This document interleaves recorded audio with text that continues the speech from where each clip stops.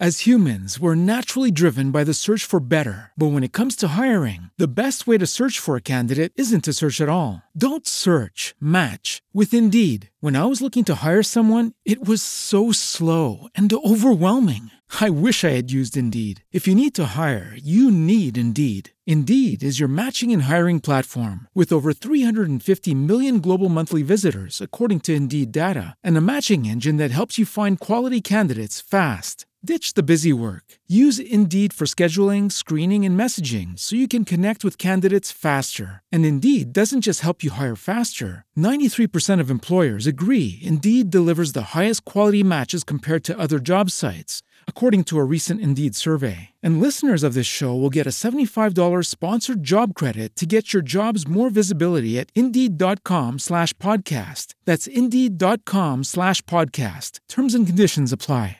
Judy was boring. Hello. Then Judy discovered ChumbaCasino.com. It's my little escape. Now Judy's the life of the party. Oh, baby, mama's bringing home the bacon. Whoa, take it easy, Judy. The Chumba life is for everybody. So go to ChumbaCasino.com and play over 100 casino-style games. Join today and play for free for your chance to redeem some serious prizes. ChumbaCasino.com. No purchase necessary. Void where prohibited by law. 18+ terms and conditions apply. See website for details.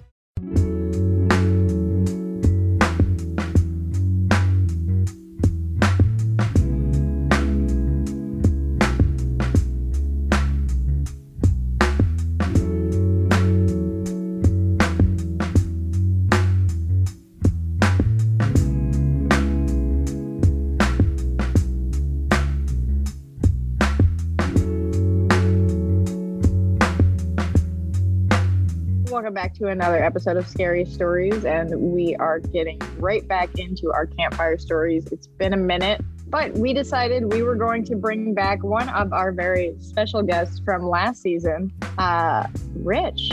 Rich, come on down. Big Richard Haddam from the West Coast, everybody. He's known for being from Los Angeles. Well, for a second there, I thought we were just going to use the one name because I'm trying to get that going. Oh, Rich? Just Rich. Oh. Just Rich. I don't think people should need more information than that. Oh, Richard, get out of here. I mean, okay, Richard, our friend who wrote the Mothman prophecies. Now they'll know who you are. So, I mean, let's talk about that real fast, Richard, since this is kind of free form here. Does writing the Mothman prophecies? The Mothman prophecies. I'm taking something off the Mothman's smoking stick here. Does writing something like the Mothman prophecies film, does that give you like permanent cred in the cryptid community? It totally does, right? It gives me permanent cred in the cryptid community for sure, and also the UFO community, if you want to consider that writ large community. Yeah, right. And it's given me, decent cred just in my own industry because that movie was not a hit, but the people, it's not quite a cult film, but it is a beloved film by enough people and a well-respected film by enough people that, 20 years later, yeah, people are like, oh yeah, that movie. Yeah, that's really cool. And there are people who are just discovering it now. So that's kind of nice. It's not a movie where I'm like, sorry, I wrote this. So, okay, so question. Now this is the fun question. As someone who has permanent cred in the cryptozoology, UFO, paranormal sphere, what is the craziest thing that's gotten you? Like the craziest thing? Like you're like pinching yourself. Oh, well, probably nothing that crazy. It's weird. When the movie was, when I was writing it and it was being filmed and it was, we were aware that it was coming out. I say we, I'm referring to myself and John Keel, the author of the book, The Mothman Prophecies. I optioned the material from him. I wrote a screenplay using his book as source material. And no one was more surprised than him when a movie actually got made because this was not something that was going on in his career. But anyway, he told me right before the movie came out, he's like, well, get ready for the crazies. And I'm like, what? He's like, yeah. He's like, oh yeah. He's like, believe me, they've been following me around for 25 years. Now they can follow you around. And I'm like, oh my God, what are you talking about? Really? Like, I'm going to have people, but then it never happened. Thank God. So the crazies have not. Would you know me. if it did though? Well, I assume in the final moments of my life, I would. Fair assumption. This is how I die. Killed by a Mothman Prophecies fan. God damn it.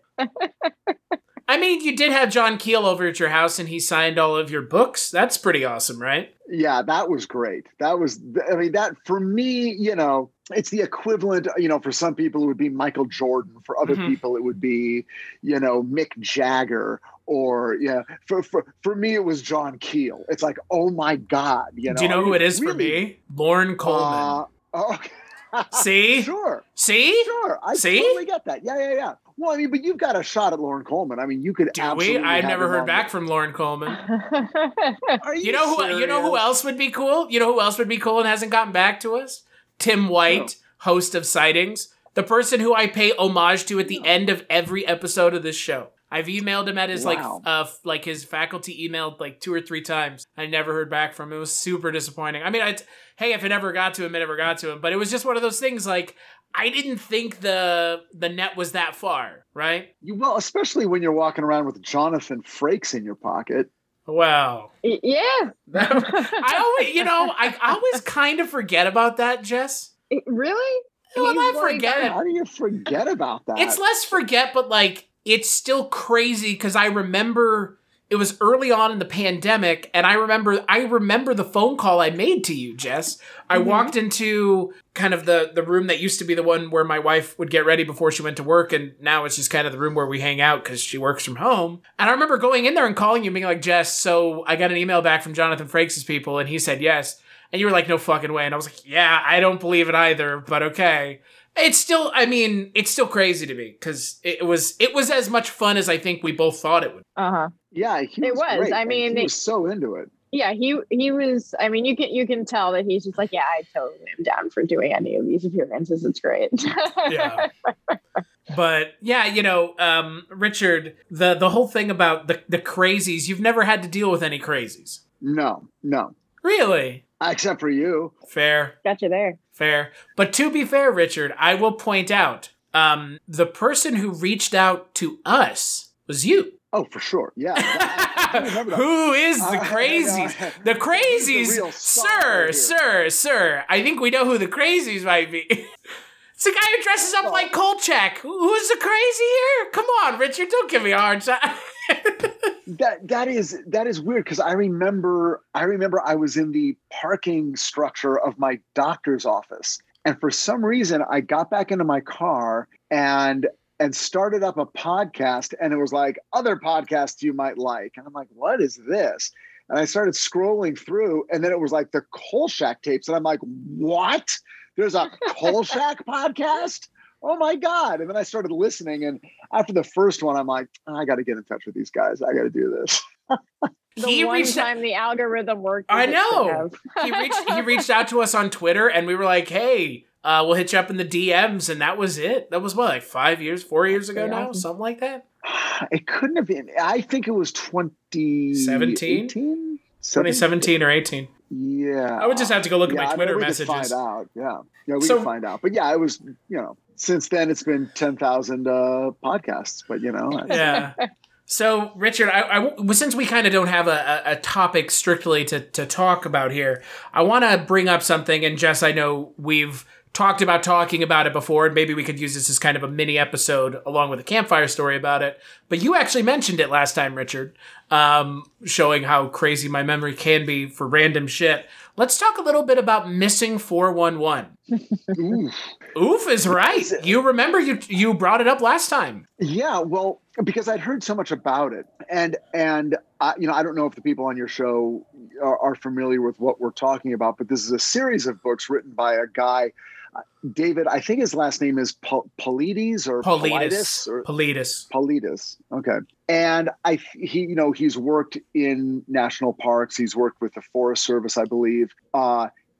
had some theories about Bigfoot, but then found himself writing about people who went missing in national parks. And it's one of those things, I don't know if you remember this, but I think it was David Foster Wallace wrote. No, it was not him. Somebody wrote about the phenomenon of people who go missing off of cruise ships. Okay. Mm. And apparently that was a whole thing that no one knew about, except people within the cruise ship industry are like, oh yeah, no, like people. Yeah, people fall overboard all the time. They jump. I mean, all kinds of, right. and then just, they go through the Bermuda Triangle. I would not count that out. It's all gas under the water, isn't it? Isn't that what they say about the Bermuda Triangle? Some gas under the water. One of the theories, yeah. I have not heard that theory, but okay. It's nitrogen bubbles under the water, create a nitrogen-rich environment, I think, that causes engines to stop working. And so the planes that have disappeared, essentially, because an engine requires oxygen, because it's a combustion engine, when nitrogen, it just sputters it and stops it, and the planes just crash. It was a Discovery thing like a very long time ago, but I don't know. Continue with Missing 411, because it's actually interesting. The Bermuda Triangle feels kind of old news. Well, I was just going to say, so he started writing about people who went missing in national parks, and then it sort of went from there, and how when people were found, they were found under very strange circumstances, and that it was the whole phenomenon was a lot stranger than you might assume, even though it's strange and eerie to begin with. Going missing in a national park is terrifying.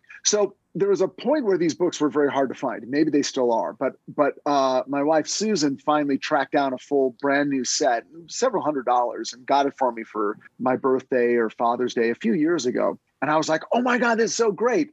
And I got them, and I took down the first one, and I started reading it, and I got 4 pages in, and I put it back, and I was like, I will never read any of these, because it never occurred to me that, this is A, real, B, about something that absolutely happened to me, C, totally nightmarish and terrifying. I don't like the outdoors. I am not a fan of I don't like the Wait. This is shocking news to me. It is. No, it's not. Richard, you're not okay. Richard, look, you only like the outdoors if it's Joshua Tree. Yeah. No, I don't even like that. Specifically, I know, Joshua, please.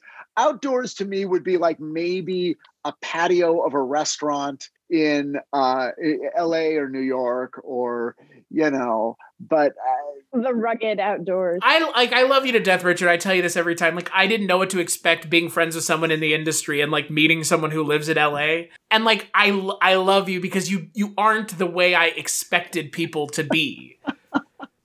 Until you say something like that. Until you say something like that. I'm just kidding. Yeah. I love you to death. I don't like the outdoors, and I'm like, this. I don't blame you. I don't blame you. I have children, and I'm like, this is a little too, this could happen. This is like reading 6 books about people dying in car accidents. It's like, oh no, I can't read this. What was I thinking? So I just want to hear. I want to hear the stories, but I can't sit there and take it all in and just consume it, even if it's actually Bigfoot that did it all. I don't know what it is. I'm curious. Well, I am Bigfoot curious. What? Aren't we all? Aren't we all? Jess, what's kind of your take on Missing 411? It feels like we haven't really heard from Jess yet. Yeah, Missing 411. I mean, it's as with any of these kind of cryptid documentaries. I guess I'm speaking more on the documentary, more so the book versions, because I'm more familiar with the series. But it's hard for me, and we talked about this on the Skinwalker episode. I have a really hard time with these real life shows like this that are just so cheesy at points. I mean, hey, look, we all know that national parks are dangerous places. You can watch any amount of true crime, anybody on YouTube, any true crime television show, anything, and about 3 out of 5 murders or disappearances are going to have occurred somewhere in a national park, be it Yellowstone, be it, wherever. I mean, it is an entertaining series. I come down on it as what's happening is sort of, it's probably a lot of people who wanted to disappear and did, on the adult side of things. Little blaming the victim. Richard. If there's no body, there's no murder. That's script writing 101, isn't it? No body. No body, no murder. No body, no death. Character can come back for season 2. Exactly. No woman, no cry. Yeah, exactly.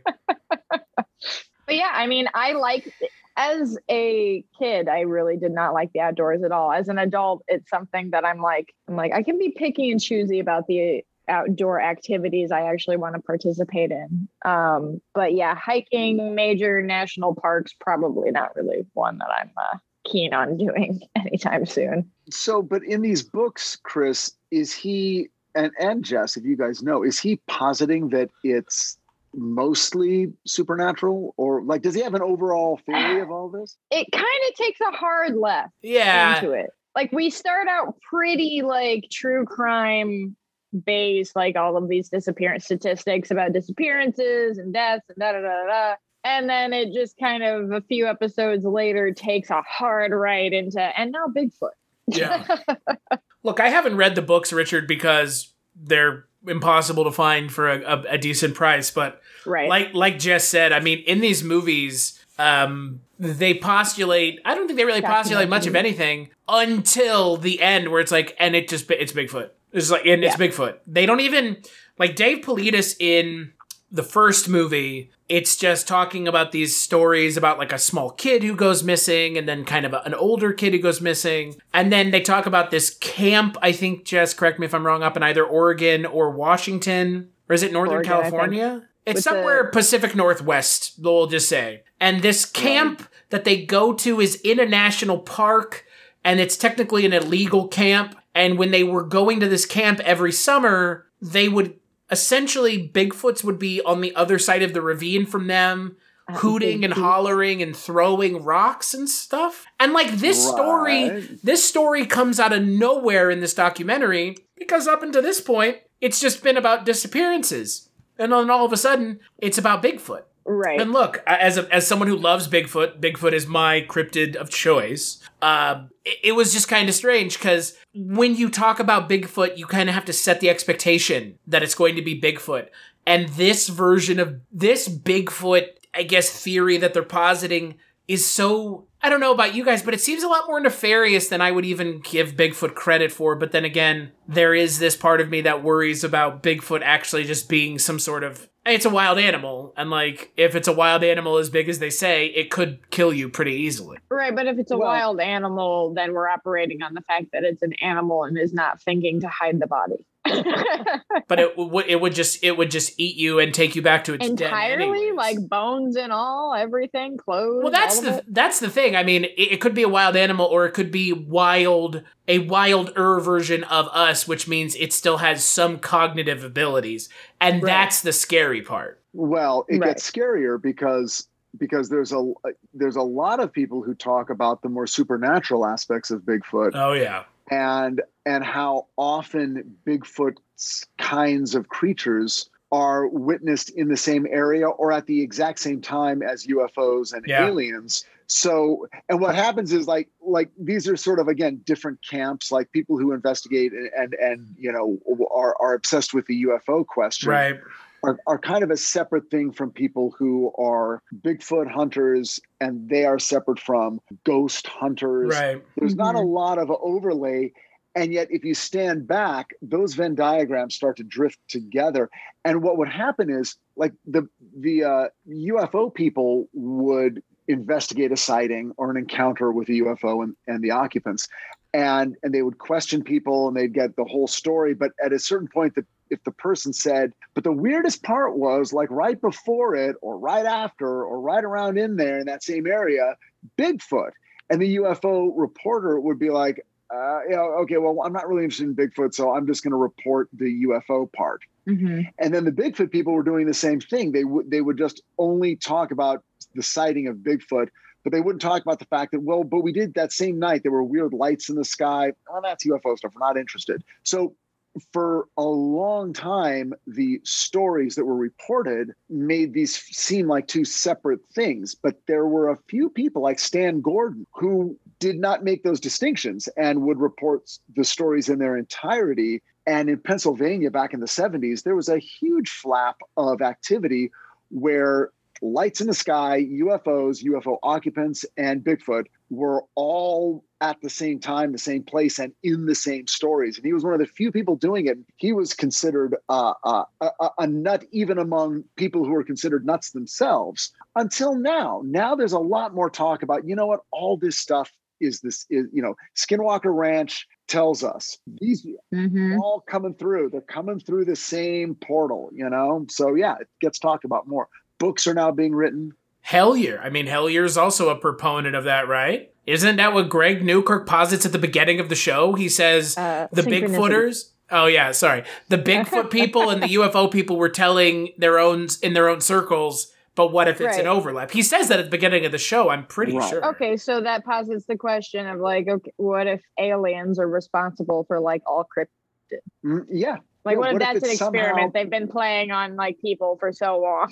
Well, I mean, that's interesting. And hey, for all I know, that's exactly what's happening. But it also implies a supremacy where the aliens are employing Bigfoot because it feels that way. It feels like, weird, Bigfoot's sort of like, a brute, and the aliens are, the brain, and Bigfoot's pinky. It's like, there's who knows who's in charge of what or what role. Here's the weird part. Some of the David Paulides things, someone will go missing and then they show up and they're disoriented. There's been missing time. Their clothes are on backward.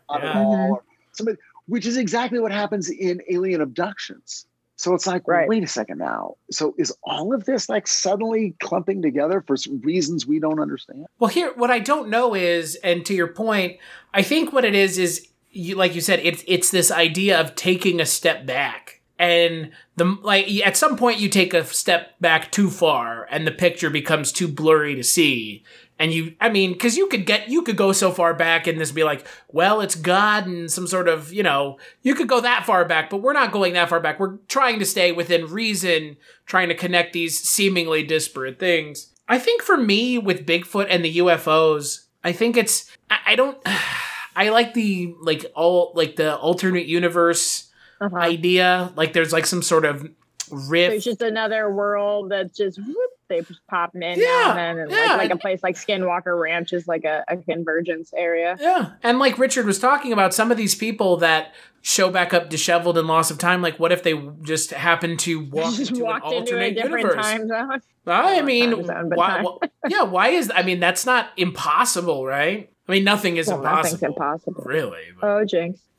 But here, I mean, it would, something like that, an alternate universe, parallel universe theory, or a theory in that all cryptids are aliens. As humans, we're naturally driven by the search for better. But when it comes to hiring, the best way to search for a candidate isn't to search at all. Don't search, match with Indeed. When I was looking to hire someone, it was so slow and overwhelming. I wish I had used Indeed. If you need to hire, you need Indeed. Indeed is your matching and hiring platform with over 350 million global monthly visitors, according to Indeed data, and a matching engine that helps you find quality candidates fast. Ditch the busy work. Use Indeed for scheduling, screening, and messaging so you can connect with candidates faster. And Indeed doesn't just help you hire faster. 93% of employers agree Indeed delivers the highest quality matches compared to other job sites, according to a recent Indeed survey. And listeners of this show will get a $75 sponsored job credit to get your jobs more visibility at Indeed.com/podcast. That's Indeed.com/podcast. Terms and conditions apply. With Lucky Land Slots, you can get lucky just about anywhere. Dearly beloved, we are gathered here today to... Has anyone seen the bride and groom? Sorry, we're here. We were getting lucky in the limo and we lost track of time. No, Lucky Land Casino, with cash prizes that add up quicker than a guest registry. In that case, I pronounce you lucky. Play for free at LuckyLandSlots.com. Daily bonuses are waiting. No purchase necessary. Void where prohibited by law. 18+. Terms and conditions apply. See website for details. Of some kind. Or ghosts even. Right. Yeah. I mean, they could, it might not even be that like UFOs are the ones controlling them. Maybe the UFOs are simply just what they are and they're just flying them here and being like, whoop, there you go. Well, what it does is it fucks with two sort of, traditional modes of thought. The extraterrestrial hypothesis, which is that aliens are literal, extraterrestrial biological entities, EBEs, and they are flying here in nuts and bolts craft that are physical, always physical, can crash. They are the occupants. We can communicate with them, touch them, and that's the extraterrestrial hypothesis of UFOs. And then the flesh and blood creature theory of Bigfoot, which is, yes, it will be possible one day to have a Bigfoot body. These two things argue that these are separate phenomenon. But if you posit that UFOs are not nuts and bolts crafts, they're traveling interdimensionally, they're only temporarily material, and even then they're material in ways that we don't understand. And if you also posit that Bigfoot is a supernatural creature, and that's why it's physical enough to leave some footprints, but you will never wrap your arms around one unless it wraps its arms around you, and even then you won't be able to find it. It's sort of like, yeah. And like that, for some reason, I can accept. The ghost thing, I'm like, no, the ghost thing is separate, but not according to Whitley Strieber, who wrote Communion. And what he and his wife discovered, that when he wrote that book and they started getting letters, his wife said, I've been going through these letters, and you know what I think? And Whitley's like, what? She thinks, I think UFOs have something to do with what happens after we die. Because so many of these letters that we're getting, people are reporting seeing dead loved ones in association with the UFO, inside the craft, near the craft, before, after. That phenomenon was being associated, and no one talks about that. I mean, that's interesting. That's very interesting. I've not really heard anything in regard to that. There's a reason I have a first edition copy of this book, Richard. This book is insane. This book is, if you've never read this book is mind blowing because of the ghost stuff. Yeah, and he's a great writer, and his experience was really very dramatic. So, have you ever talked to him? It's a great book. No, I haven't. And my understanding is that he's right here in LA. I think he's just living in an apartment in Santa Monica. And by the way, you know who has? Mike White? No, who? Yeah, Mike White. Oh, is it Mike White? Yeah. Yes. How did Mike White end up? He did an episode on Communion. Okay, I'm gonna have to go look that one up. To all of those who think that people lie about seeing UFOs to cash in. Yeah, how many rich UFO none, people? Zero. Yeah. The ones who have TV shows, and even those. I mean, there aren't even UFO TV shows. There's ghosts, but there's no UFOs. There's ancient aliens. I guess that's Whitley Strieber had written a number of bestsellers that were made into movies. Then he wrote Communion, which was arguably his bestseller, and he wrote many sequels. But he is not a rich man. He cannot get published now, even in the UFO world.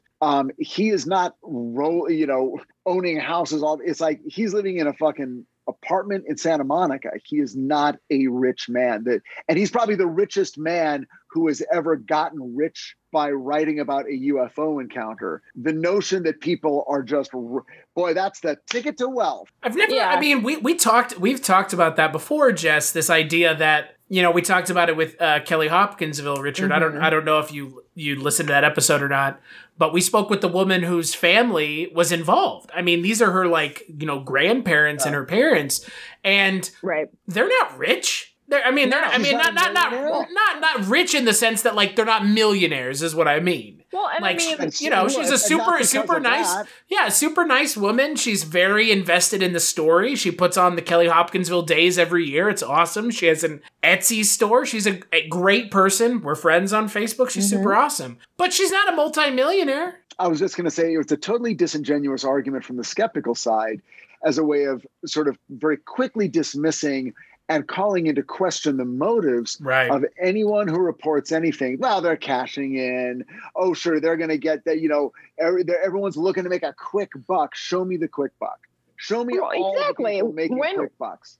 When was the last time anyone took these stories seriously from anyone? Not for decades. Most of the time, it's like local kook finds local weird thing, local coot more at 9. And it's like, what the actual, well, it's, I mean, look at what happened. I mean, the reason its reception is that way is because for the longest time, there's been suppression in some form or fashion. I mean, look at what happened with Roswell. Right. I mean, the media also has a vested interest in not telling these stories because the more people that hear these kinds of stories, the more people will question these kinds of things. I'm not saying that the government's involved. I'm just saying, like, there is a need to not ruffle people's feathers because talking about these kinds of things, Richard, to your point, I mean, you have these tracks and then you have where does someone's religion come in here? And that starts to shape their thoughts and ideas as well. And you don't want to upset people that much because some people, if they were to really sit down and think about this outside of, I watched Fire in the Sky on HBO in 1996 or whatever, they would have a hard time comprehending some of these things might actually exist, and they may not only exist, but challenge your preconceived notions and your accepted beliefs of how the universe works, and that's a lot. It's a lot. It's a lot. These things are very hard to talk about in any way other than you're either, typically the conversation is aliens are real. No, they're not. Bigfoot's real. You're crazy. It's really difficult to talk about things like this, without black and white. Without black and white, and then what most people do, and what we're, a lot of what you guys do and what I do is just sort of talk about them as stories. Mm-hmm. and stories of things that have happened to people and stories that make you think about what might really be the nature of our reality. But once you start talking about the nature of reality, man, those are hard conversations, even among people who spend their entire lives. And at a certain point, you're just like, okay, I don't even know. We don't even have the words to discuss it, because what this stuff probably really is so far removed from our daily reality that it almost wouldn't even be worth trying to talk about. Right. I mean, isn't that the whole idea behind anything that H.P. Lovecraft wrote, is the idea of like unlocking that knowledge drives you mad? Like looking into that void drives you mad. Isn't that what the whole Cthulhu mythos is about? You're confronted with this cosmic horror, or in this case, cosmic idea, and your brain cannot comprehend it, and it literally drives you into the edge of madness? Yeah. I mean, it's sort of true. I mean, like people understand that. They understand, it's like, oh, this is mind-blowing. It's like, it's going to blow your mind, meaning your conception of a particular thing is this, and then it's going to change that. And it could be whatever. But if you're talking about your conception of reality and your mind gets blown, that's pretty big. And yet it does happen to people. I mean, people who have abduction experiences, people who have near-death experiences, their minds are blown. I mean, they come back and they're different people, some for the good, some for the bad. Aliens for the bad, near-death experiences typically for the good. Mm-hmm. Why do you say bad for the aliens? I don't think anybody's really, I mean, well, okay, there are very few people who've come back and been like, my alien abduction was awesome. Okay. If you're okay, I understand what you mean. Got it. It was so great being taken by aliens and waking up in a cold, sterile environment. Yeah, that's fair. Unless you're that guy that there's a documentary about him on Amazon. I can't remember what it's called now, but he paints pictures of this alien woman who supposedly visited him when he was a teenager several times, and like throughout his 20s, and it's like the love of his life, basically. And he paints pictures for her, waiting for her to come back. Yeah, you've heard about that one, haven't you, Chris? Nope. That's like love among the.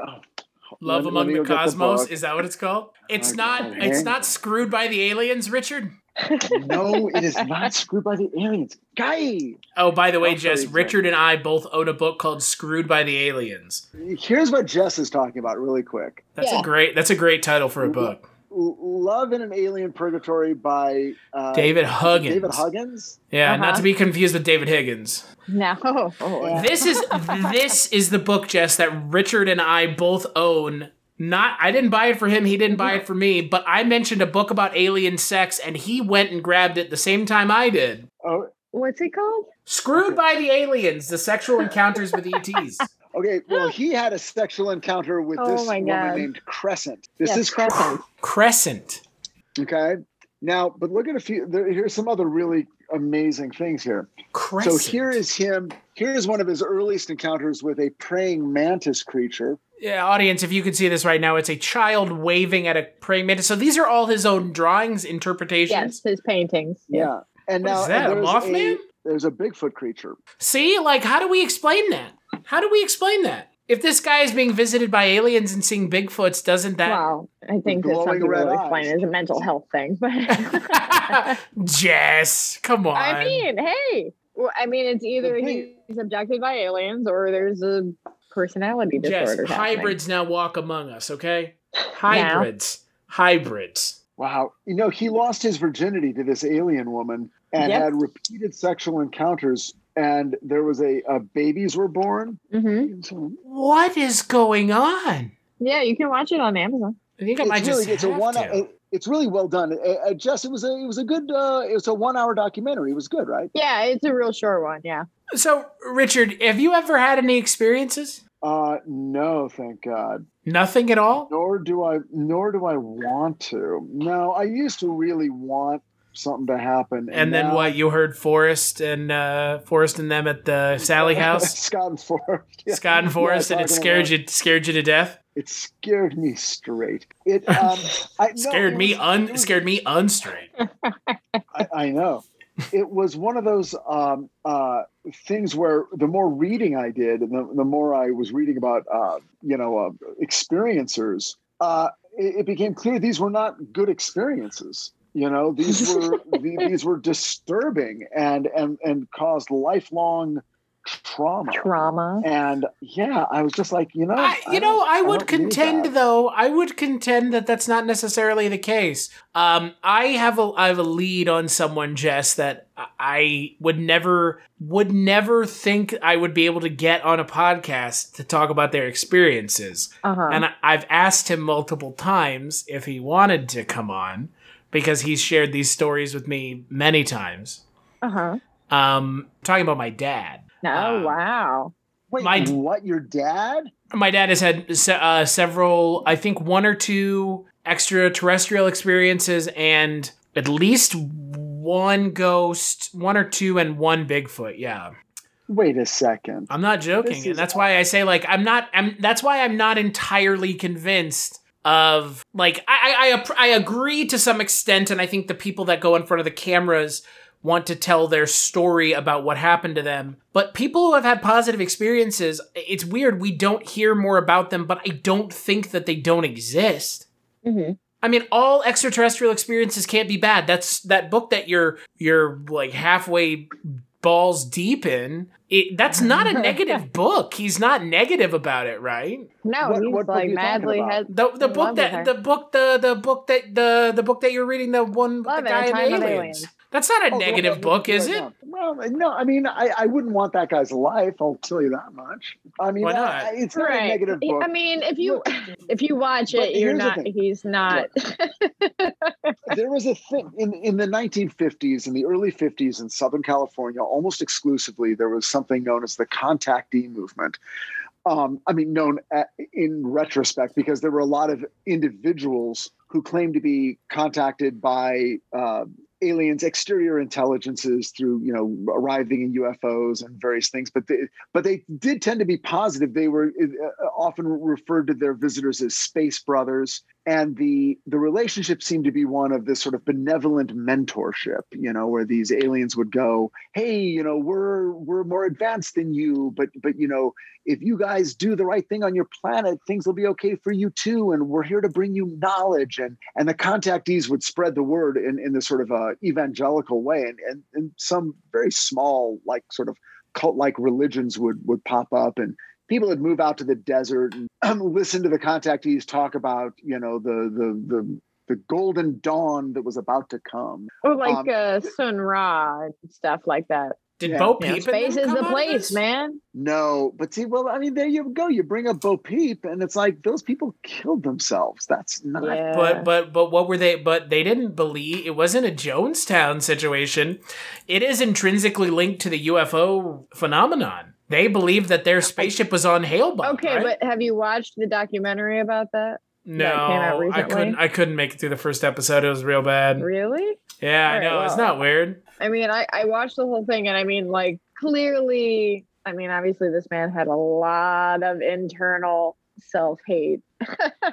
Self-hating gay man. That's a new one. That made him try to find something to believe in. So I don't know that this is necessarily the best. Fair. He sounds Jeffrey Dahmer adjacent. Yeah, he definitely had reasons and motivations that you could find your way to the conclusion of UFO culture. But individual experiences, like what we're talking about, those are the ones that more often than not are, I guess, often bad. Yeah, I think if you took as many UFO abduction experiences as you could find over the last 100 years, the majority would affect people emotionally in a negative way, a traumatic way. But there might be like 10% that are good, let's say. Now, flip that around and look at the near-death experience. The overwhelming majority of people who have these experiences come away and describe it as a positive experience that changed their life in a positive way. And it often does drastically change their lives. And this goes on for years. People have been interviewed 5 and 10 and 20 years after their near-death experience, and it is still with them and influencing their lives in a really strong way. But there's a small group of people who have negative near-death experiences where their glimpse of the afterlife is terrifying. Yeah. I think, I mean, again, I do tend to fall in the thinking about it in the psychological way, and that people who have near-death experiences, like the entire idea of like surviving death to begin with, probably gives them an immediately better outlook on life. Like, holy shit, like, wow, that's a slap to the face reality. It's fair. But the ones who have the bad experiences, though, I mean, also that's still a slap to the face, reality check, I'm sure. But I am more interested in the bad, on that side, the bad experiences, because like you said, they're fewer than the good experiences. And the good experiences are always kind of explained, the same way, right? Like, I was in a nice white light area. I saw my family. And I saw my family, and I saw blah, blah, blah. But I want to hear I want to know what everybody else saw. Well, there is a book called Dancing Past the Dark by Nancy Evans Bush. And It is one of the only books, if not the only book, about the phenomenon of negative near-death experiences. And I've literally never heard about these, Richard. Is that not insane? I've never heard of a negative one. Yeah, no, they're not the most common, but they do exist. They don't get talked about because people don't want to talk about. Don't want to talk about. Sure. Well, yeah, they're underreported. At least that's the suspicion. Theory. And that's the official word on it. And then the people who have them sort of struggle. It's like, well, does this mean that this is going to be my personal afterlife, or is there? It's sort of like, a Christmas Carol. It's like, well, is there a way around this? Like, and these are not evil people on death row who did something wrong and then they dream of themselves in hell. It's like, no, we're just normal people. But why was it so disturbing? And if you believe in one, do you not believe in the other? And are you just getting a partial glimpse of part of an experience both good or bad. Right. Is it a bunch of brain chemicals firing at a really dramatic point in your life where you're having a death experience to begin with?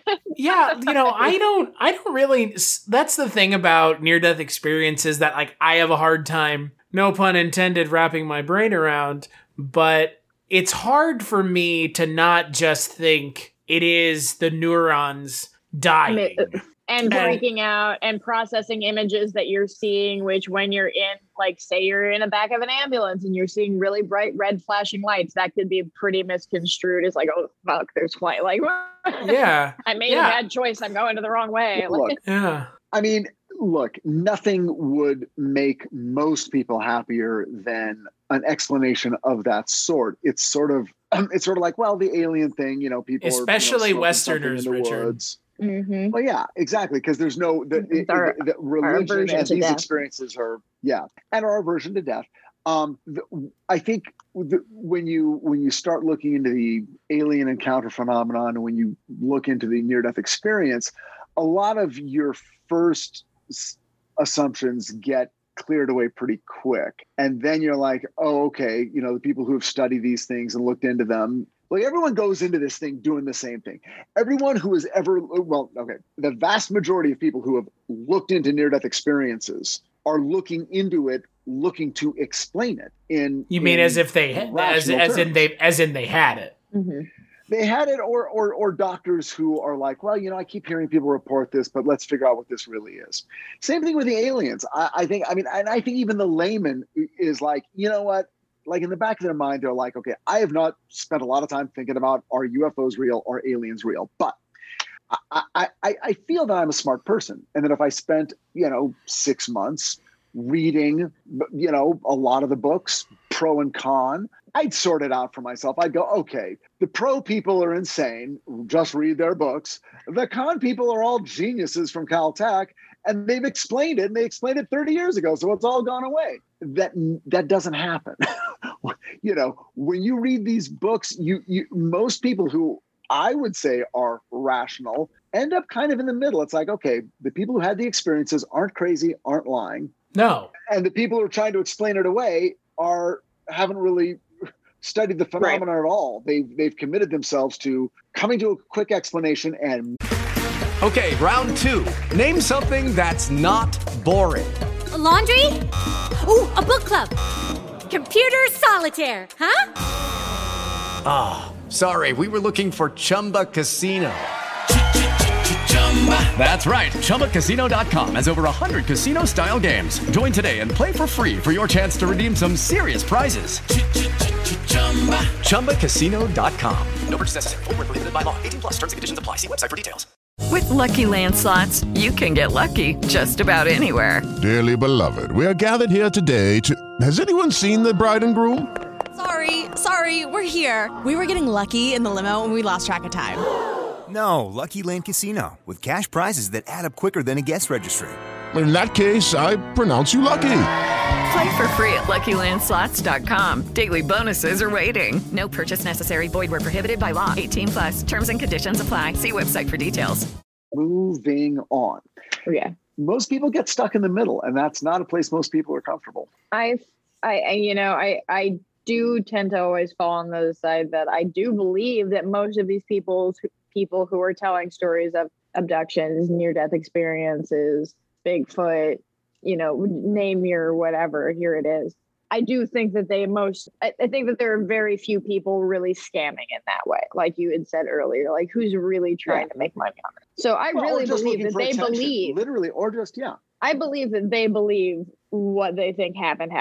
Yeah. For sure. Like that, I believe for sure. Like in their mind, however they interpreted what did happen, that happened to them. Like even if it's not real, doesn't make it not real to you, And that would fool a lie detector test, by the way. If you believe it happened. You can convince yourself of a lot of things. I mean, denial and, like fear and all of those like heavy, high strung emotions can really, your brain can just, all right, I'm going to fire it how I need to fire and rationalize this in the way I need to rationalize it. You can begin to dissociate. I mean, that's another that's thing. how people like blackout thought or blackout memories, right? Like completely suppress these things, horrible things that happen to them. Not Michelle remembers, fuck you. But any chance, Jess? I don't blame you. Richard, do you know about this? No, what I missed. Michelle remembers. It's a website. Holy crap! Wow, an episode we did last year. It'd be a website. It would be a website if it happened today, or a podcast, probably. About this book that came out in what was it, the 80s? Mid 80s, called Michelle Remembers. That was this supposed true account written by this psychiatrist and his patient Michelle. And he basically found out and rustled up all these suppressed memories of her childhood and where she was raised by cultists and experienced cannibalism and was like, had like the birth of Satan. Yeah, my background went out. It was real good there for a second. I was like, damn, holy shit. Satan got to her, guys. Unfriended starts. Satan got to her, guys. Get really tired of me dissing that book. But it's complete bullshit, Richard. Like it's 100%. It was that example of a story concocted for financial gain. Right. However, they did not intend the consequences of it, which was the kind of tome that all of these satanic panic cowpokes pointed at as like, see, it happened here. It could be happening with us. And that's, you have that kindergarten or what is it, elementary school, Richard? You know what I'm talking about? Jess, you too. Right. Yeah. I mean, that's it. But that's a great example of a thing that occurred and surfaced in popular culture that was then investigated by rational people and found to be bullshit. Except the West Memphis 3 and all these other people, like, they went to jail because of stuff like Michelle Remembers. Well, yeah. I mean, okay, but the problem is when it's from that specific case, right? Okay, there are people in our country, mostly in the South, who believe in Satanists. And believe that Satanists are hiding in the woods. Still believe it. I believe that babies and that the Clintons are having satanic rituals and drinking the blood of children. And it's adrenochrome. Get it right. Come on, man. I've spent zero time listening to this idiocy, but. Richard. But it's a good, again, it's a good example of there are hoaxes, and then there are things, and the more thoughtful investigators are very aware of this. They're very aware of the dangers of hypnotic regression. There is within the UFO community, what I would call the legit UFO community, there's a ton of skepticism about information that is culled solely through hypnotic regression, because it is so easy for those things to be created, for them to be led in certain ways, even unconsciously, by the hypnotist. So even among crazy UFO people, they take hypnotic regression and go, yeah, but you got to sort of set that stuff aside. And you've got to take even lie detector stuff and set that aside. And try to figure out what's going on with the witness, look at their lives, look at what they're saying. Is it correlating with stories other people have told? Could is it just a conspiracy of a bunch of people pulling a prank on the rest of humanity? Well, but it isn't. Like, that would be great. It would be great to find that out. The Amityville Horror has largely been thoroughly and easily debunked. Okay. Mm-hmm. Oh, yeah. So, and yes, it became very famous, and that book was a bestseller. But there have not been hundreds of bestsellers on the level of Amityville Horror that have been revealed to be totally made up. And there have been many stories of people who've experienced poltergeist, phenomenon in their homes that have been very well researched and stand up to scrutiny, but have been lumped in with Amityville. Oh, it's the next Amityville, right? Oh, things move around. Fuck you. You're all crazy. Which is literally what the Sallie House was in the 90s. That's literally what it was. Yeah. I mean, that on sightings, I mean, they had that was like the fucking crazy thing, Richard. And this was kind of like the first thing where you and I bonded over the paranormal and stuff was the Sallie House. And I was scared. You fucking went to the Sallie House. I know. I was scared. I was scared shitless of sightings as a kid.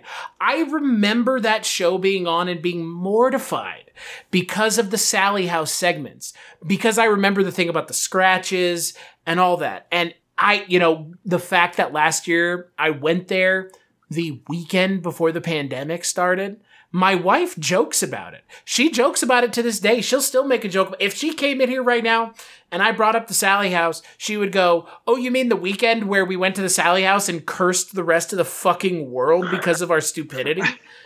I don't think it's as cosmic as that, but like, Richard, remember what happened? Richard, we brought some bad juju on ourselves. We totally did. I FaceTimed Richard from inside the Sally House as I was walking inside. Right. That's not smart. Well, yeah, they typically frowned on you taking pictures right off the bat. Jess, I don't know if you know, like the backstory to it, but he, I'm on the Astonishing Legends podcast. And Scott and Forrest, the hosts of that podcast, had done a whole thing where they had gone down there, and one of them had a pretty dramatic experience that they were not expecting to have. Oh, it's Richard. You're underselling it so much. Audience, go listen to it. Yeah, seriously, go listen to it. But Chris listened to it and then went to the Sally House. It's only a 2.5 hour drive from here, Richard. Look, if you lived this close, you would go too. Yeah. Yeah. I would not. No, you're fine. I was just gonna say, like, I've been to haunted places, like. Yeah, aren't you right down the street from what's the place that you're right down the street from? I'm right down the street from Jeffrey Dahmer's house. Well, that I know that we've seen that. The penitentiary, the asylum. Well, it's the place where Shawshank was filmed on the outside, Mansfield Reformatory. That place is pretty haunted, right? Yeah, so Richard, sure tell us. Richard. Yeah. Well, no, the idea of like hearing that someplace is super haunted and immediately going. When I was, it's slightly different though. But when I was in high school, when I was 15, my friend Fred Quintrell went up to Rick's burger place, which was near our high school, and got a cheeseburger and got food poisoning so bad he started hallucinating, and they rushed him to the emergency room, and he spent 2 days in intensive care. Wow. So now he survived, but don't eat it, Rick. When my friend Larry and I heard about that, the first thing we did was go to Rick's and eat the exact same thing. So you could hallucinate? No, so we can prove to ourselves, A, it'd be funny that we did something so stupid, and B, it's just like, fuck it, we got to do this. Let's see. Right. We ate it, but we were really trying to prove to ourselves that we were immortal. Right. Like, I can do this. Fuck it. Right. Now, Chris, is that what you were doing when you went to the Sally House? Is like, okay, let me see what happens to me. I'm like Popeye. Come on, spirits. No, Richard, the issue is I'm convinced, and I've been told by people that I have something awful attached to me. That's even worse. That's like saying if I said, I had heard that I'm especially susceptible to food poisoning. That makes it even worse. What am I supposed to do? Not the Sally House. You have to see a medium and get cleansed. Yeah, thank you, Jess. That's the most sense anyone's made so far. Again, for me, it was a matter of it was somewhere that I had always heard about. And it was... Okay, so you went. Look, I don't have it on my desk. My wife bought a purse from the gift shop in Atchison, Kansas. It was a whole weekend. It was fun. It was great. And then we went to the Sally House. And look, nothing happened. Nothing happened. And not even anything of like, I could have pretended that something happened pretty easily. I could have, we were in the living room and the blinds or some shit. Nothing happened. But I will tell you, going into a house that, Scott and Forrest that fucking recording is horrifying. Come on, Richard. You know it is. I don't have to tell you. Here's the thing. I heard it at 2 a.m. on my Bose headsets. And look, Scott and Forrest, these are two dudes I would love to have on the podcast because the way that they did that Sally House podcast was so fucking smart. They were like, we have this audio, but we're not going to play it until the last 30 seconds of the podcast.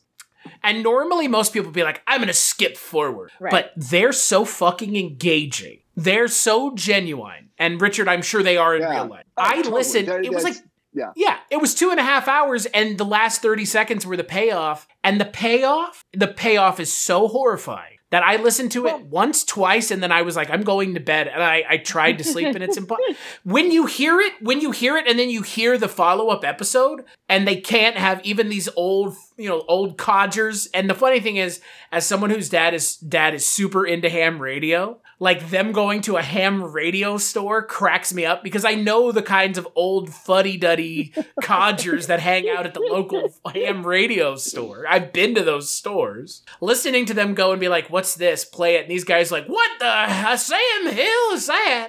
It's like, again, it's that reinforcement of like, this is not a joke. Like, it's not a joke. Well, but you got to realize, Chris, there were obviously people who made it to the end of the episode, listened to the thing, and were like, well, that doesn't sound like anything. It just sounds like a bunch of loud static. I don't get it. And that's fine. So much is interpretation and how it affects you. I think it sort of bolsters the experiencer effect, which is two people can walk into a haunted place and one person can have an experience and one person has nothing at all. I mean, I've known people who have lived in haunted houses for years, and there are members of the family that are like, this house is haunted. Things have happened to me. Things have gone missing. Things came back. Lights go on, lights go off, blah, blah, blah. And the other member of their family is, this is bullshit. None of this stuff ever happened to me. Right. And it's like, wait, what? But you were in the same fucking house. Oh, wait, excuse me. Did lights go on and off? Well, yeah, but I mean, that could be like, I don't know, just so some lights went off, then came back on. That's wiring, right? But other people experience things in a different way. Now, in any given case, one may be right, one may be wrong, but there is such a thing as, when it happens to you, you know it. And until it happens to you, you don't know it and never will. You can be an armchair enthusiast, and that's it. And I mean, there are also people out there who just don't want to believe it and will come up with, and will have any, ability to rationalize it in any way. Because that's just, because at that point we get back to the idea of like, it's too much to consider that if this is real, then all this other stuff, it's like a nope. Well, wiring. The skeptics will talk about the need for cognitive closure, but they'll also talk about people who want to believe in things will find reasons to believe in things, and they'll find things to believe in.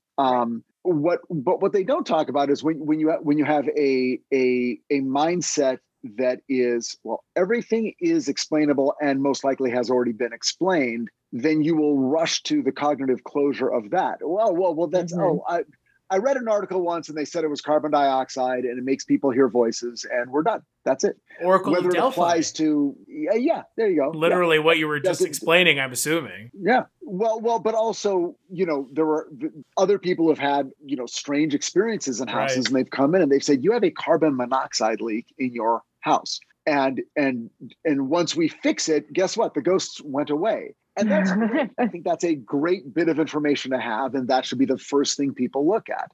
Mm-hmm. But I can tell you that's not a factor in every single haunted house. So to just sort of slap it on. But on the other hand, skeptics are right in a certain philosophical way, which is, why do we give a shit? None of this stuff materially affects anyone's life. Yes. Now, maybe it affects you emotionally, and people who believe they've been abducted by aliens, should get psychological help. Okay.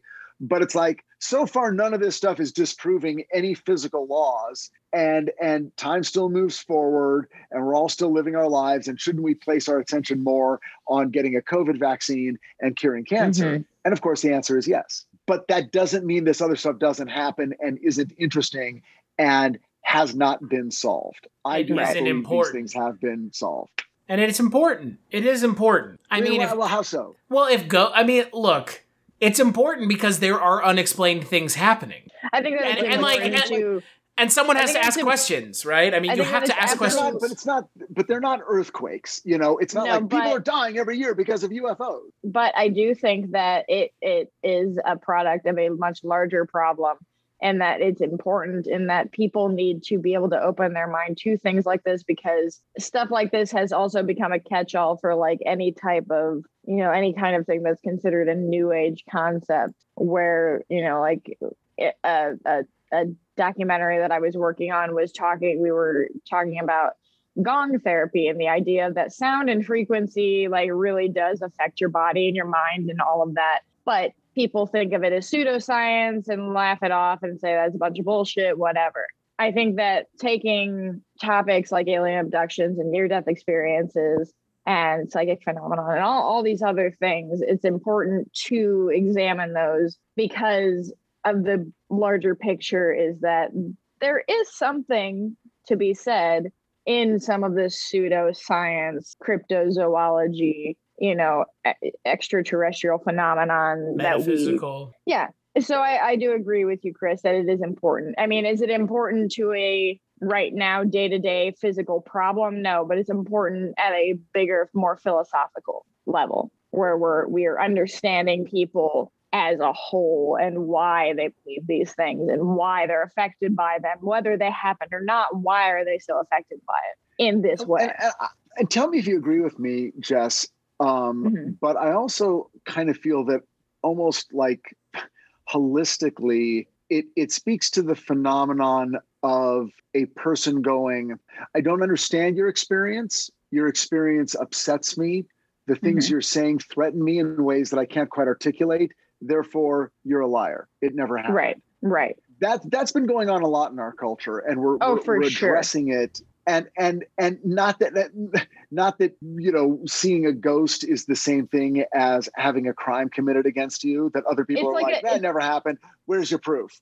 It's a cognitive dissonance thing, right? Where it's like you see something right in front of you, but because it hits you in a certain way that's really hard for you, and whatever level it's hard for you to take in, you're combated with those two, like, well, what I'm seeing is happening right in front of my face, but it makes me uncomfortable on this other level and goes against everything else I believe. So I'm going to go with this one. But those thoughts are just boom right in your brain. I have seen it. I've experienced it. I've been in a room with Susan and she'll go, could you believe what that guy was doing? I'm like, what are you talking about? Did you see what he was doing, where his hands were? No, what are you talking? You're nuts.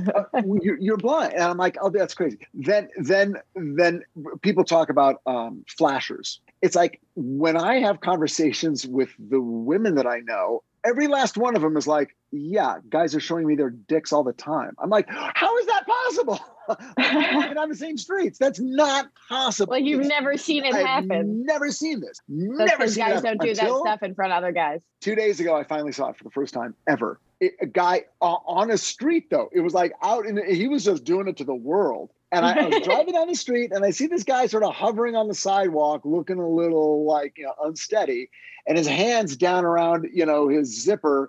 And I'm just sort of glancing, and then I glance over and he's jacking off, like it's full view. And I'm like, I saw it. We call that the Sunset Boulevard handshake. Starts off with this is how I die.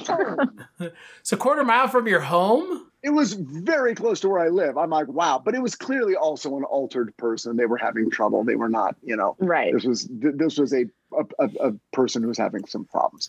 But yeah. So certain things are threatening, but you should listen to people when they say they've had an experience. It does not threaten you to listen to someone and go, okay. And then when you hear the billionth person tell the same story, maybe you go, is every woman lying about Harvey Weinstein and their bosses in general?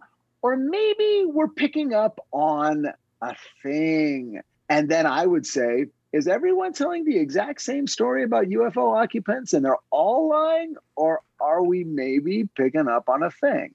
Again, one is not as important as the other. I honestly do not. But one is fascinating in a scary, supernatural way. And one is scary on a really, that's what your life is because guys are doing that. Yeah. That's terrible. Right. And at a certain point, you can't go, they're all making this shit up. So, because there's nothing to be gained out of it. Even, like in a, going off into that, territorial, Weinstein territory, there's nothing to be gained really when you go up against somebody that powerful. Yeah, totally. And speaking of going up against powerful people, Richard, have you read D.W. Pasulka's American Cosmic? I've got it on my shelf. I've not read it. So in her book, she talks about the kind of secret college of people that are these like people that kind of are well-respected, well-known people in industries that have had experiences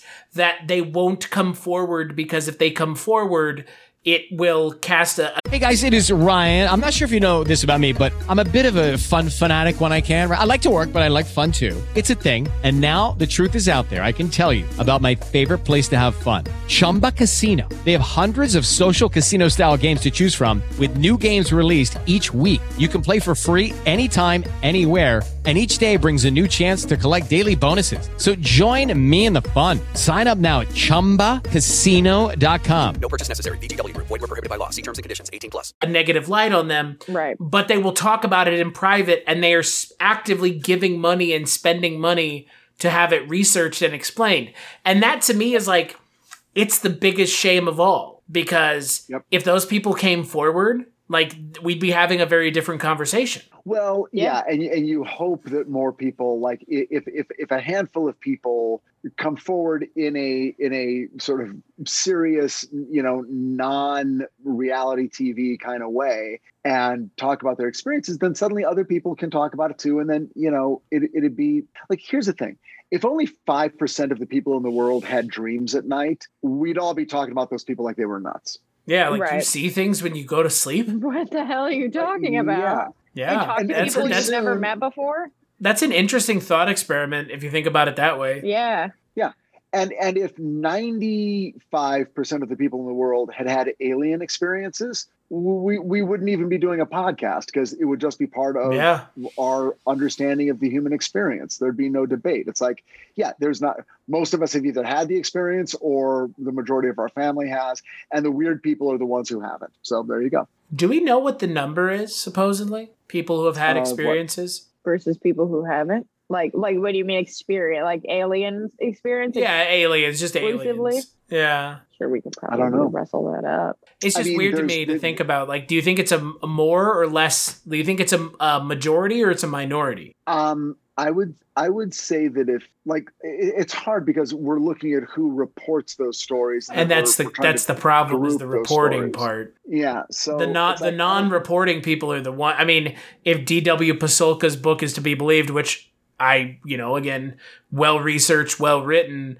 If her book is to be believed, which I believe, most of it, there are a large percentage. There is a percentage non-outlier-ish amount of people here that are not reporting. Like I would say 25 to, I would say in the 25 or high 20s percentage of people have had experiences that they believe are legit, whether it's UFO, ghost, precognitive dream, that sort of thing. And then I'd say maybe half of those people talk about them or would answer a survey in a honest way. So then the numbers come out to be less than 20% and, more like, 15%. It's a minority, but we still talk. It's like we talk about it because it's interesting. And I think instinctually many people do sort of believe it based on the one degree of separation. It's like, well, my grandmother used to always know when, someone was going to die or something. So there's a part of us that believes it, but then there's that other part of us that, since it doesn't directly affect us, are just sort of like, oh yeah, it probably happens, but so what? Yeah. Again, as someone who had an experience recently that I can't explain, I've always thought about this kind of stuff. I don't even think there was a time in my life where I didn't think about it. And so it's hard for me to even contemplate, not thinking about this stuff in a way. You know what I mean? I'm sure it's been such a big part of all three of our lives that, I can't even comprehend not thinking about it. I mean, Richard, it's been an integral part of your career. Jess, you growing up, I mean, you've talked about the stories that you have with your grandma and stuff like that, and, stuff with my family. And I mean, just things that I was, just shows, that I was interested in and wanted to watch. I was always like, okay, yeah, this could be real. I don't ever remember, and I do tend to fall in a skeptic kind of mindset, just because, like, I do like to get all the psychological and stuff out of the way before you can really 100% start diving into it. But I still definitely believe that there's more than just, human beings walking around on Earth right now. It's mighty bold of us to assume that we're it. Like, we're the only consciousness out there that could exist. Right. Richard, I don't know if we asked this on the first podcast, but I want to know, from where you're sitting right now, of all these things that we talked about on this episode, we've kind of covered so many bases. We've gone from missing 411 to aliens to Bigfoot to near death to everything else. Of all of them, what's the one thing for you that if you could find out was true, what would it be? The one thing that there could be incontrovertible evidence. And I know on Astonishing Legends you talk about the ghost in the jar, but this is your ghost in the jar. Well, I would like I've said this before. I don't, in a weird way, I don't want definitive proof because I enjoy the question of these things. Right. But in terms of definitive proof, and if we hold to the notion that personal experience is really the gold standard for definitive proof, it kind of has to be phenomenon, then I would say I would like to have a near-death experience. Now that sounds crazy because it's like, wait, you want to be in some massive car accident, or you want to drown? It's like, no, I don't know. But if I had one of these experiences, and if I happen to have a near-death experience, but then come through it just fine, like I'm. That's a wager I'm not sure I'd want to make. But if I was having surgery, then you get to find out if died for a few minutes, but then came back. Because I'm a ghost, and I come back and I said, okay, guys, now this is the point in my life where I've found something out. I had a near-death experience. Here it was. Here's how I feel. See, I would prefer that one against others. I'm surprised by that. I'd rather just like see Bigfoot in the woods and be like, oh shit. Right, yeah. I'm surprised, Richard. That is a very that's a very you got to be a part of that experience, really much a part of that. Deeply personal. I want to have a go positive big or go hard experience. Yeah. I don't want to have a negative. If I had a negative near-death experience, I would be the saddest guy. I'd be like, okay, what? I'm done. I will tell you, near-death experiences to me, it's like one of the weird things that doesn't get talked about, I think, as much as it should because of the positive connotations of it. I think the negative ones people aren't interested in that, right? It's like the true crime appeal. I don't really care about bank robberies too much, but murder is cool. Yeah. Well, and the other problem with near-death experiences is they get co-opted by a certain group of folks that use it to try to prove a certain thing, and it's like, that's not what this is about inherently. I mean, if you were religious and you had a near-death experience, I feel like you're probably more likely to see what you already imagined you were going to see anyways. Especially if it does come down to it being just neurons misfiring because your brain is dying. Yeah. But you know what? Actually, that has turned out not to be true. People actually don't see what they're like. There have been many Christians who have near-death experiences that do not involve any Christian iconography at all. There have been hardcore skeptic atheists who have had near-death experiences that have involved Jesus. That has actually not proven to be the case. I've heard a lot of, and again, near-death experiences isn't something that's really that's not my niche subject either, although I'm interested in that book you were talking about, Richard. But I have heard quite a few tales of atheists and skeptics, agnostics, really hitting it holy shit, I completely just turned around because they saw something that gave them that feeling. Right.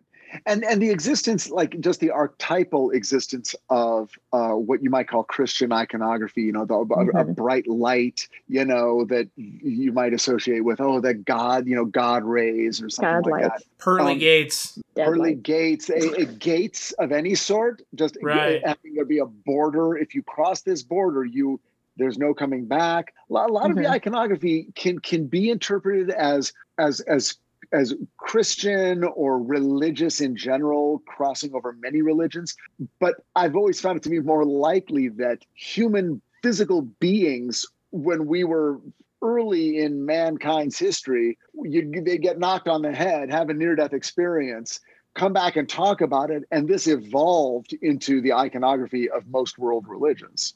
Not the other way around. Right. But the near-death experience, the physical experience of a near-death experience, created the language that then found its way into religions all over the world. Which is insane. That's the influence. Not if it's real. Yeah. Well, yeah, I mean, again, it makes perfect sense. It's like, and even if it's not real, it makes perfect sense. It was clearly, like, if people are having near-death experiences now, they were having them 100 years ago. And they were for sure. Yeah. They were probably having them more. They were having them 50,000 years ago. So if it's an aspect of, even if it's hallucinatory and signifies nothing, people are dying, coming back, telling these stories. And it's like, well, that's going to influence belief in the afterlife. And there you are.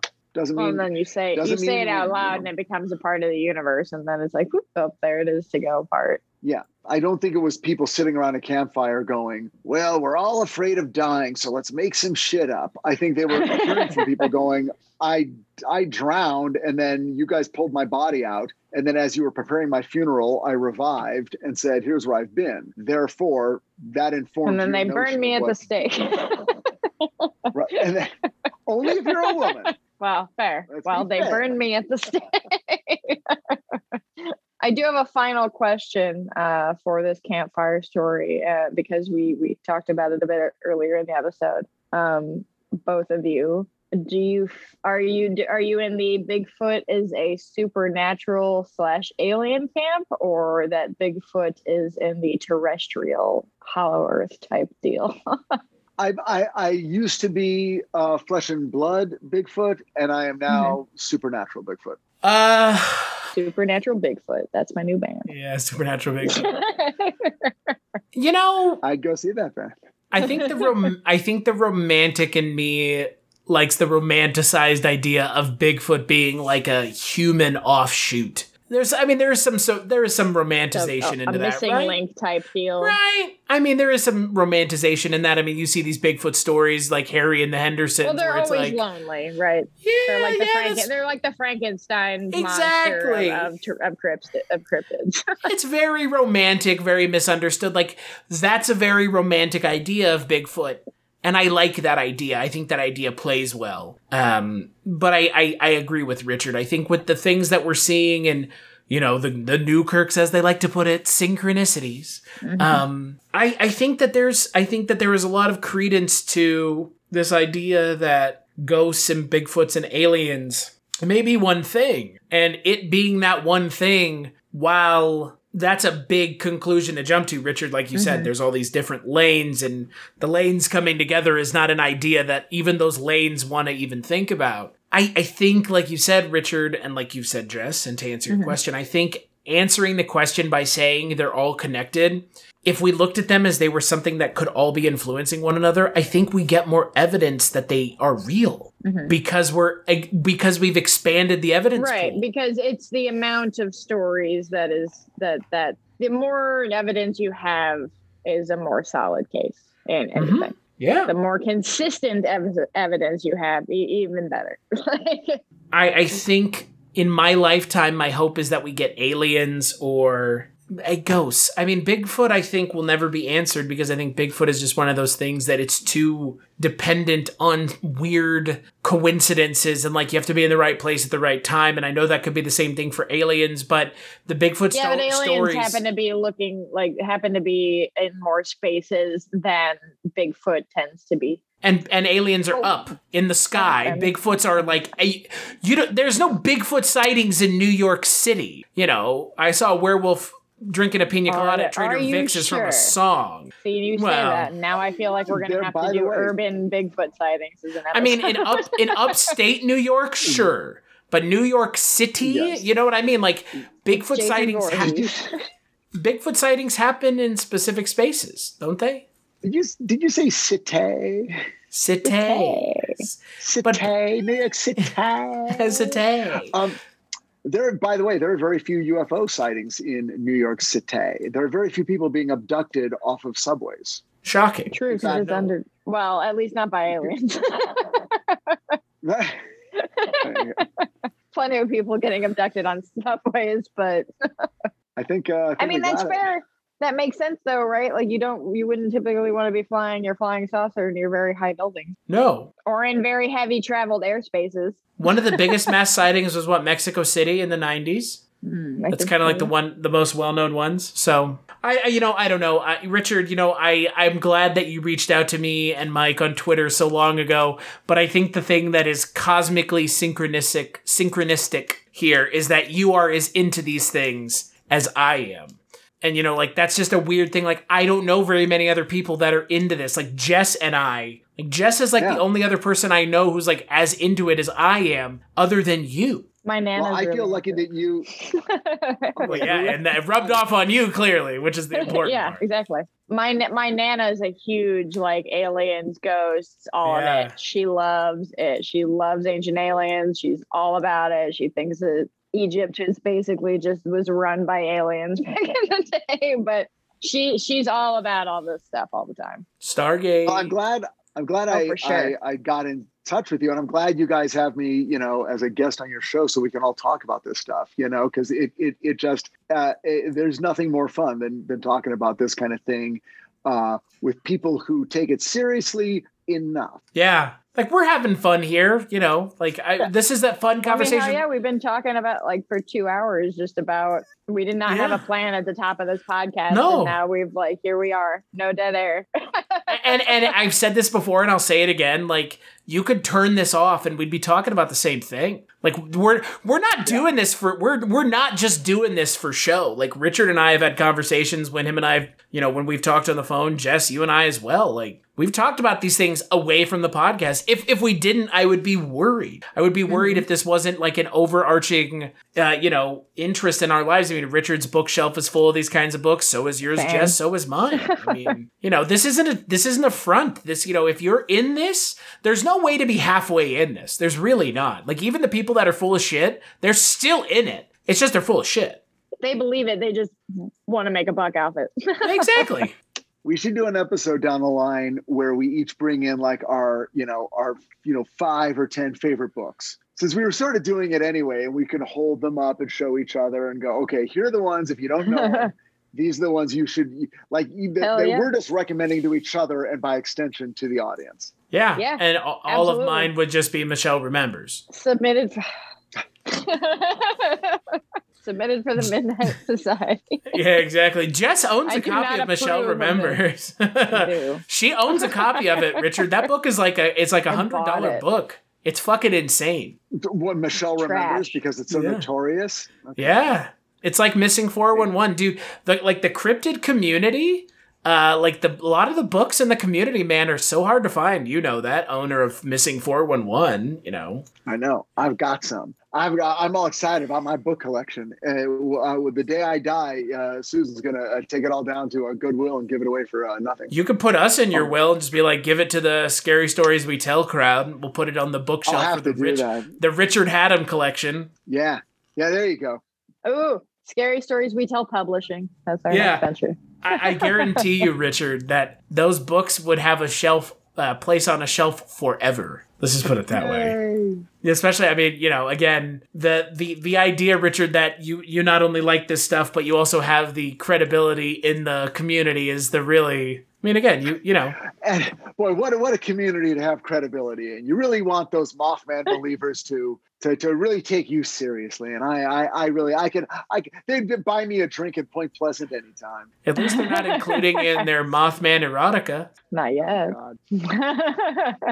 Richard, when you're not here joining us, where can people find you? Well, I'm on all of your other podcasts. And then I'm also working hard on season 3 of Titans. And it'll be out on HBO Max in July. So line yourself up some HBO Max, watch the first 2 seasons in their entirety, and then get all set for season 3. And don't bitch it, Richard. Don't bitch it, Don't bitch it. If you say don't bitch it, Richard, they'll bitch it, Richard. I mean, more. They're going to anyway. It's just, but anyway, you can. Yeah, Richard. Exactly. Where the real crazies weren't the ones from the alien Mothman world. Fandom. Yeah. Oh yeah, for sure. And I bet the answer is, if I asked you, are those crazies bothering you? I guarantee you the answer is not no. So, yeah. Well, they look, engagement's engagement. That's what I say. Yeah, True. no, there's no such thing as bad press. Is that what they say? What about you, Jess? Where can people find you? You can find me on Twitter at WriterJessByard. Pretty much everything I do goes there. If you want to hear Chris and I together on other podcasts, I am occasionally, once a month at least, featured on the Culture Cast, where every month is a different theme and we're talking movies. We also have another podcast called The One Season Show, where we talk about television that lasted only one season. It's true. Story of my life. And Richard's on some of them. As for me, you can find me on Twitter at Christmas Claus. I changed it because Richard and I and our friend in Detroit, Mike White, do a podcast together called Rankin' on Bass. Look at that. Richard is a co-host too. Richard got in on the podcast game. All these fucking celebrities getting in on the podcast game. What the fuck? Y'all are stealing our cred, man. We're just like blue-collar workers. We come home from the mines and we sit down with our expensive recording equipment. We come home from the mines. You're not even We come home from the mines. We come home from the mines. We don't have mines. That's West No, we don't have Virginia. mines. That's West Virginia. But yeah, no, like to Richard's point, we do a podcast together called Rankin' on Bass with our friend Mike White. As for this podcast, you can find us on the internet, Scary Stories We Tell, on Twitter, Scary Stories WT, and at Scary Stories We Tell on Instagram. Big thanks as always to Maggie the Odd and Dustin Rutledge for the album artwork. You can find Maggie on Instagram at Maggie the Odd, and to our good friend Alex Malnack of Blondo. He provides the music for the podcast. You can find him on Spotify. Just search Blondo. And as always, no mystery is closed to an open mind.